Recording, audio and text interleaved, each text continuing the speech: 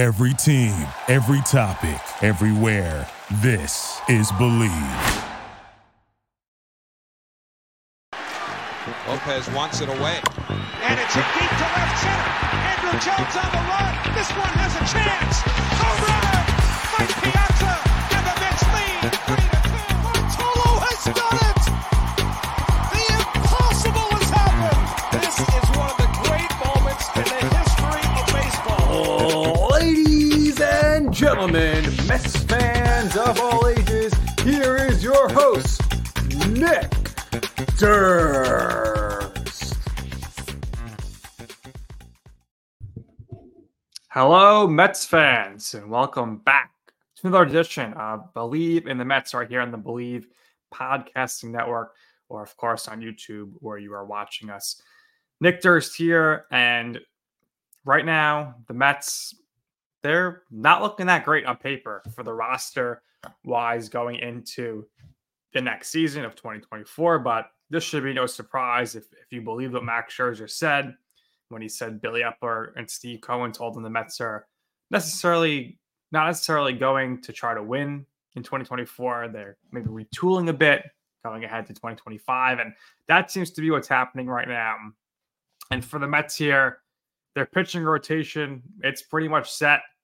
A lot of what ifs, and keep the fingers crossed with Luis Severino coming off a career worst year, Adrian Hauser off a career worst year, Quintana off a year where he missed half the year.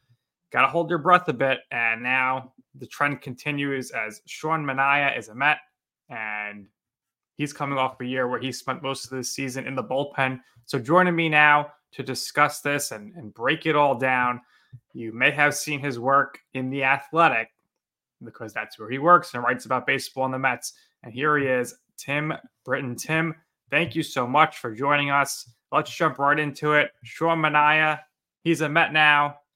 Why? Why is he a Met? Why was he someone they targeted and thought it was the perfect fit for this roster?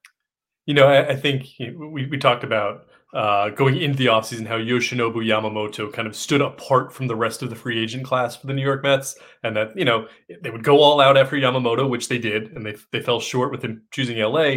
But beyond that, the pitchers they were going to look at were bounce back candidates and guys in kind of the Jose Quintana mold from last year. Guys you can expect to get deals like Quintana's, which was 2 years and $26 million. And here's Sean Manaea, who happens to be left-handed like Quintana, signing for 2 years and $28 million.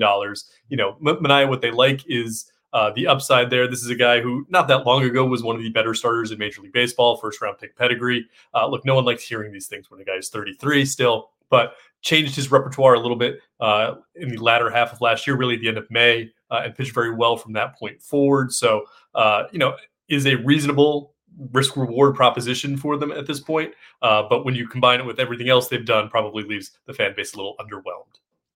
I would say best case scenario for Sean Manaea is perhaps they trade him at the deadline for a young reliever, because I just don't know if this team is necessarily going to be all that competitive. I think if you look at the rosters from last year to this year, I mean, it's still an unfinished product right now, and we'll talk about that. But it seems that the roster maybe took a step back, I would say, at this point. And they haven't done anything at this point, Tim, to address the bullpen.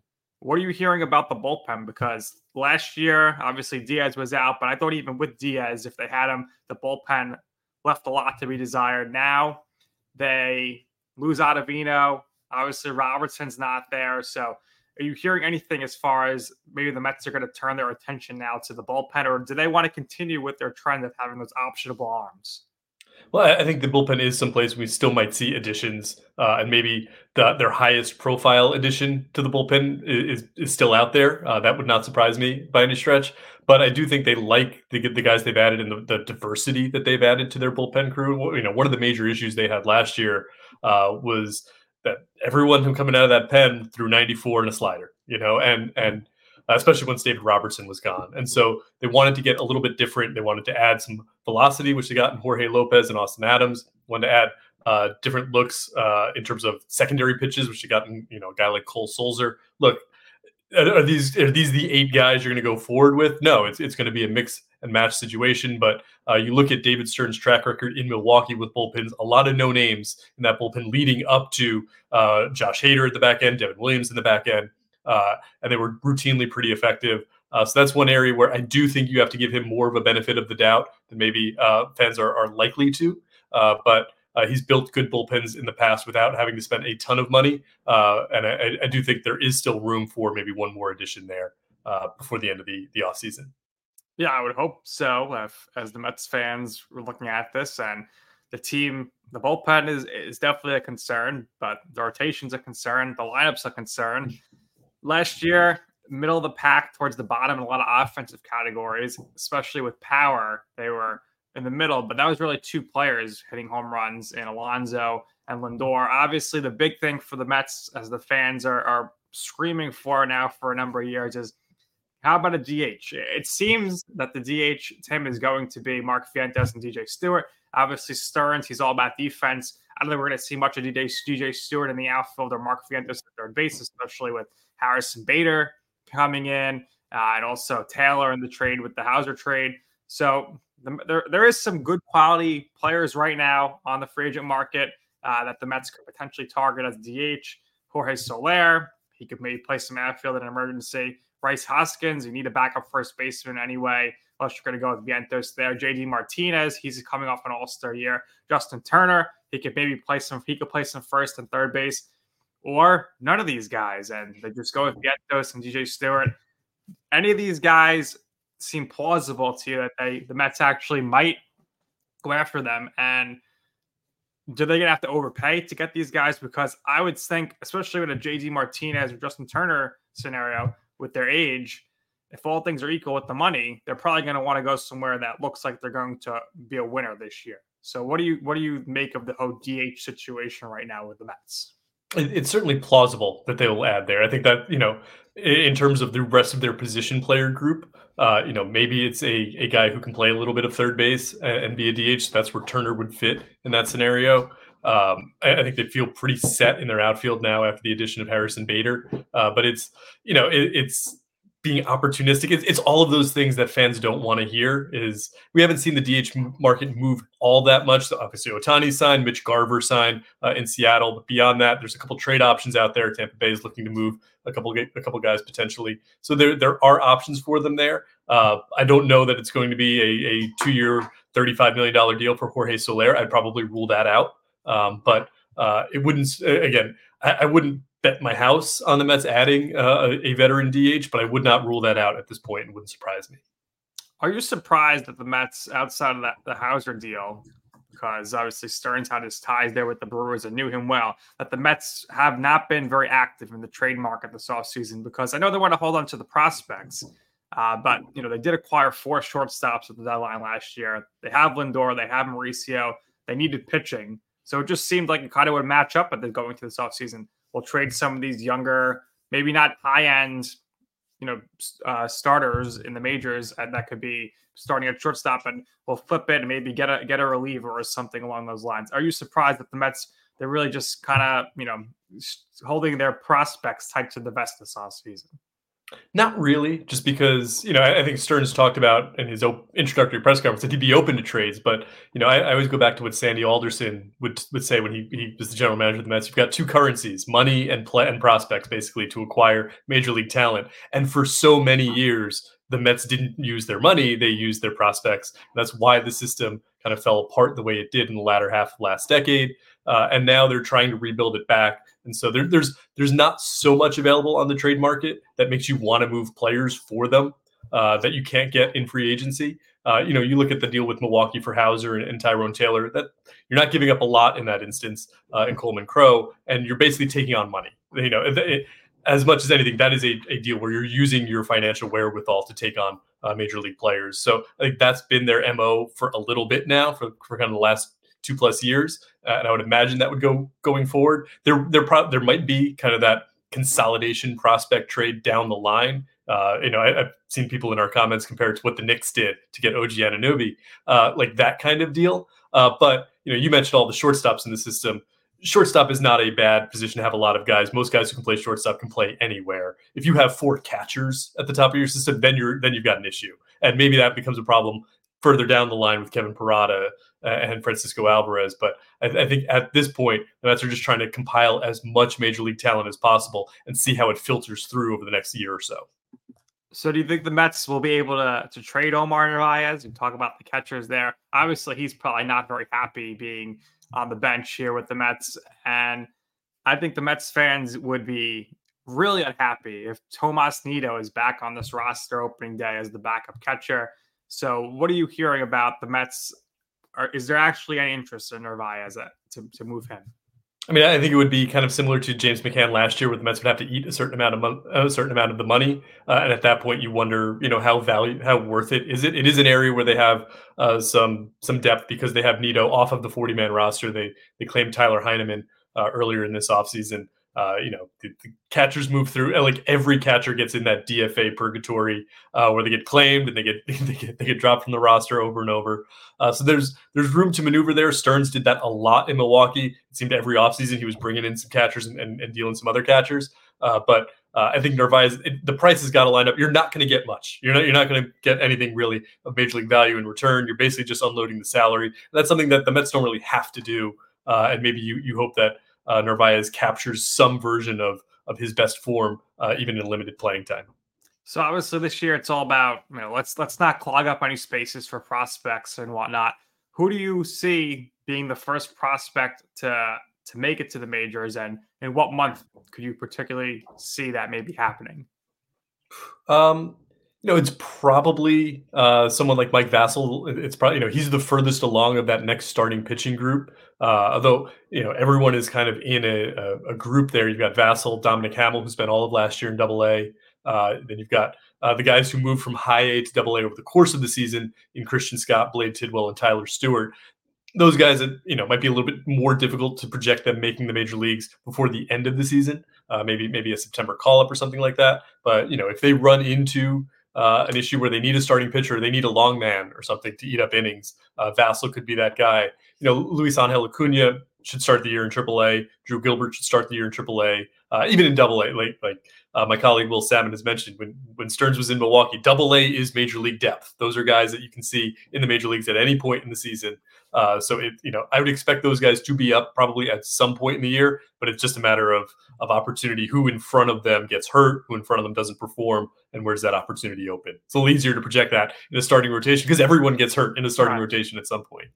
I would imagine Gilbert's got a good shot to make the roster at some point this year, just because of the injury history of Marte and Bader.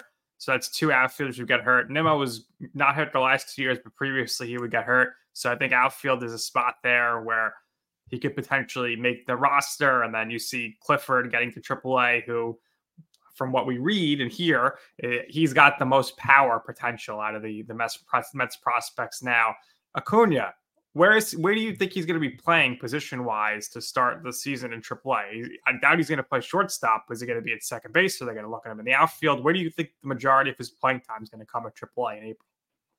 It does seem to make sense that he'd see more and more time at second base moving forward, because you've got in Jeff McNeil, you've got Lindor locked in at shortstop. We just went through this with Ronnie Mauricio last year, and you're not going to play him in the major leagues at shortstop long term, Acuna, that is, and so second base would seem to be the pathway for him. And because of McNeil's versatility in the outfield, and even if they wanted to try him out at third base again like they did several years ago, that would be a possibility for him. So I would imagine that it might not be where Luis Angel Acuna is the opening day second baseman for the Syracuse Mets and plays second base each and every day. But I would imagine that a larger share of his playing time will be there than it has been in the past. And I think because they've got Gilbert, because of what they've added in their outfield, it's maybe a little bit less likely that we see him in center field the way we might have otherwise. Yeah, that would make sense. Now, the Mets in June, they're going to London. So I need to know, is Tim Britton going to be in Great Britain? Is there a column there that you could potentially work on? And at that point in the season, where do you see the Mets as far as being competitive wise? Are they going to be in the mix there, or are they going to be where we are anticipating them to be, right there, fourth place, battling with the Nationals? Well, we haven't made our travel schedule yet. I'm not sure if I'm going to be there yet. I did actually go to London last month with my family. I tried to play it off as a work expense because I was just preparing for next year. They didn't go along with that.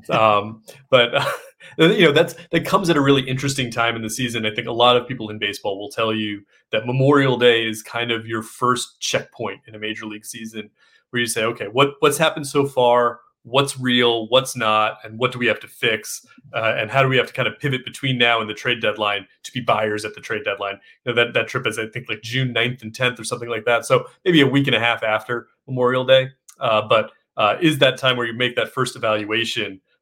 We've seen, it's funny they play the Phillies. The Phillies at that point in the season, the last 2 years, have not been in a good spot either of those years. If you look back, they might have been under 500 at the start of June each of the last 2 years.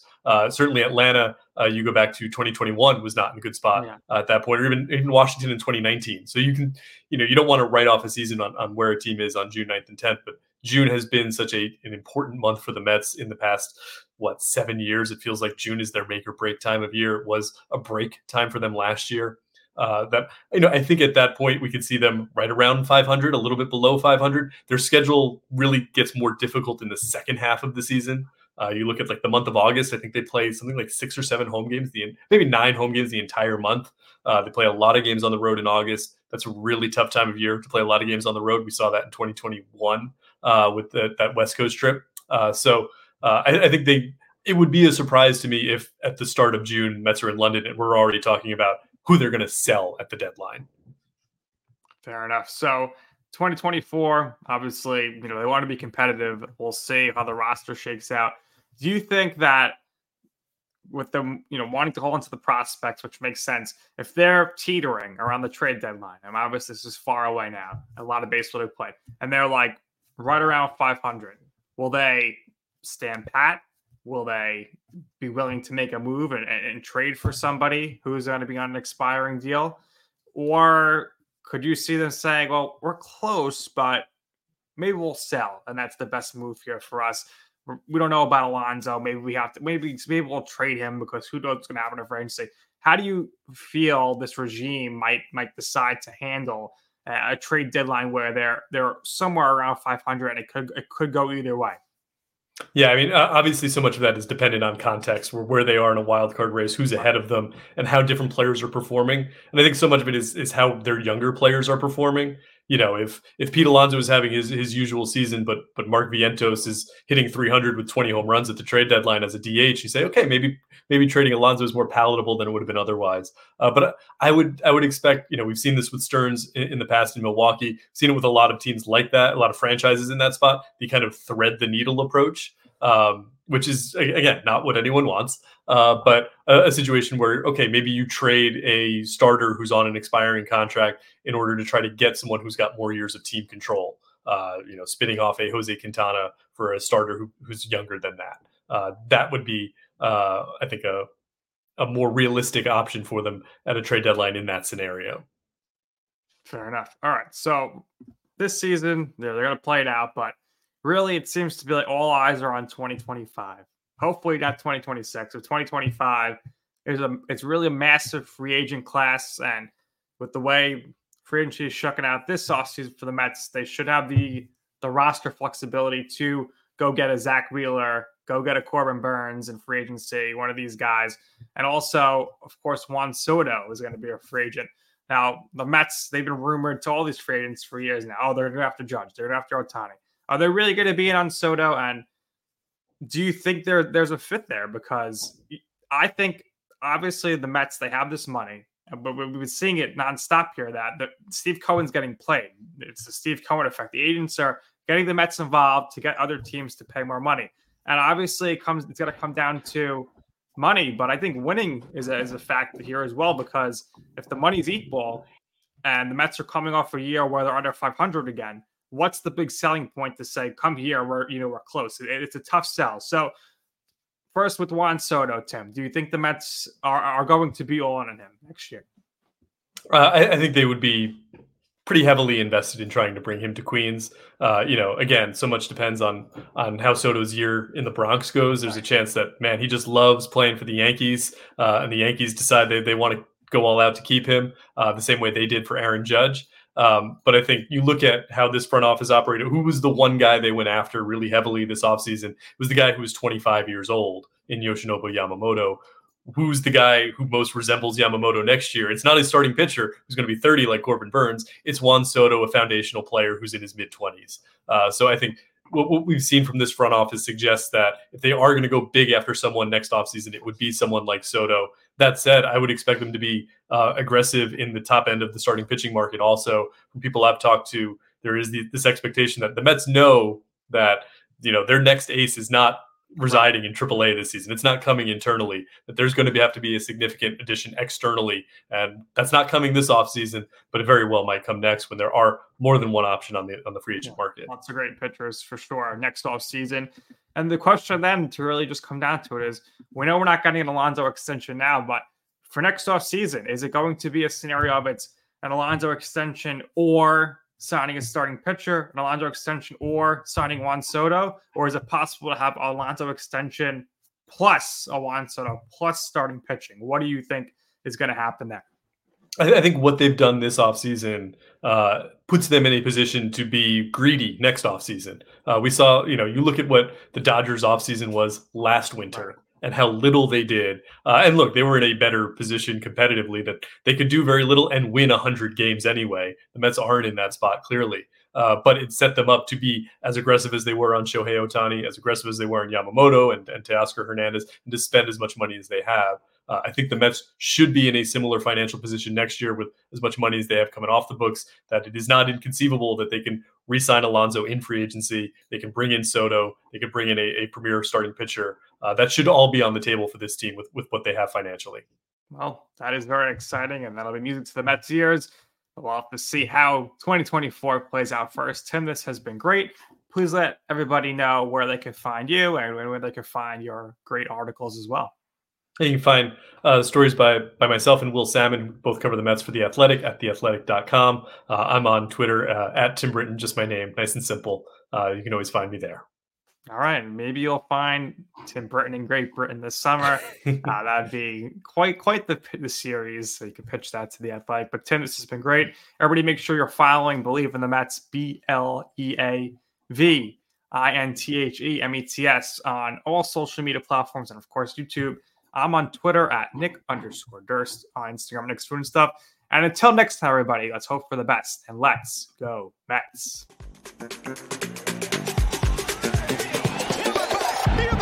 It's out of here! Flores ends it with a home run! Put it in the books, in the history books. Thank you for listening to Bleav. You can show support to your host by subscribing to the show and giving us a 5-star rating on your preferred platform. Check us out at Bleav.com and search for BLEAV on YouTube.